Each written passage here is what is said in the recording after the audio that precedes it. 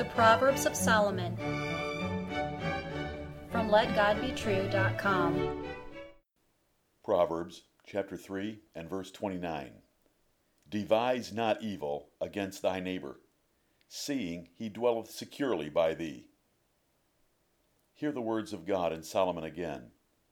Devise not evil against thy neighbor, seeing he dwelleth securely by thee. Those closest to you deserve the most from you, yet men often treat family or friends more harshly than strangers. The more people trust you, the more you owe them. The more vulnerable a person becomes to you, the greater obligation you have to honor and protect him. You know more about your neighbors than others in your life, but this privilege brings the duty to protect rather than an opportunity to defraud. Beware. Who is your neighbor? While lawyers quibble about words and wish to reduce this noun to a few friends, as they did in Luke chapter 10 with the Lord Jesus Christ, he expanded it to anyone God places in your life. It includes your parents or a spouse, to colleagues at work, or a stranger you happen to sit beside on an airplane or bus. Of course, it also includes those who live next door, but it includes many more than those as well.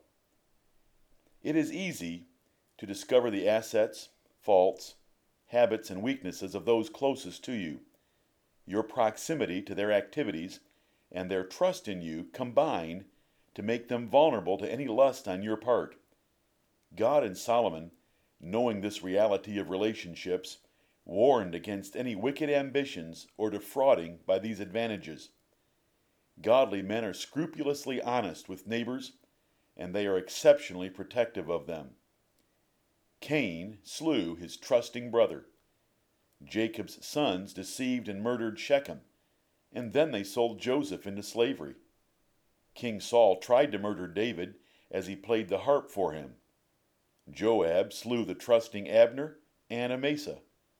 Judas knew the Lord's habits, and he used them to earn a few coins by betraying Jesus to a murderous mob. The sin of this proverb is the cruelest form of personal malice. Do you exploit or protect knowledge of colleagues at work? Does the nearness of your neighbor's wife make him more or less vulnerable to you? Do you exploit or protect gullible classmates? Can any sitting near you anywhere trust you with their belongings? Do you always have fellow church members' best interests at heart in any interaction? When someone confides in you, is that information strictly off limits to anyone else? The sin can also be found at home. Abuse or neglect of spouses is treachery, for marriage exposes everything to another person, and marriage is based on assumed loyalty and faithfulness. Never compare your wife to another woman. Never defraud or demean the man in your bed. Private events of a family at home should never be shared outside the home, for family members assume they are fully secure at home.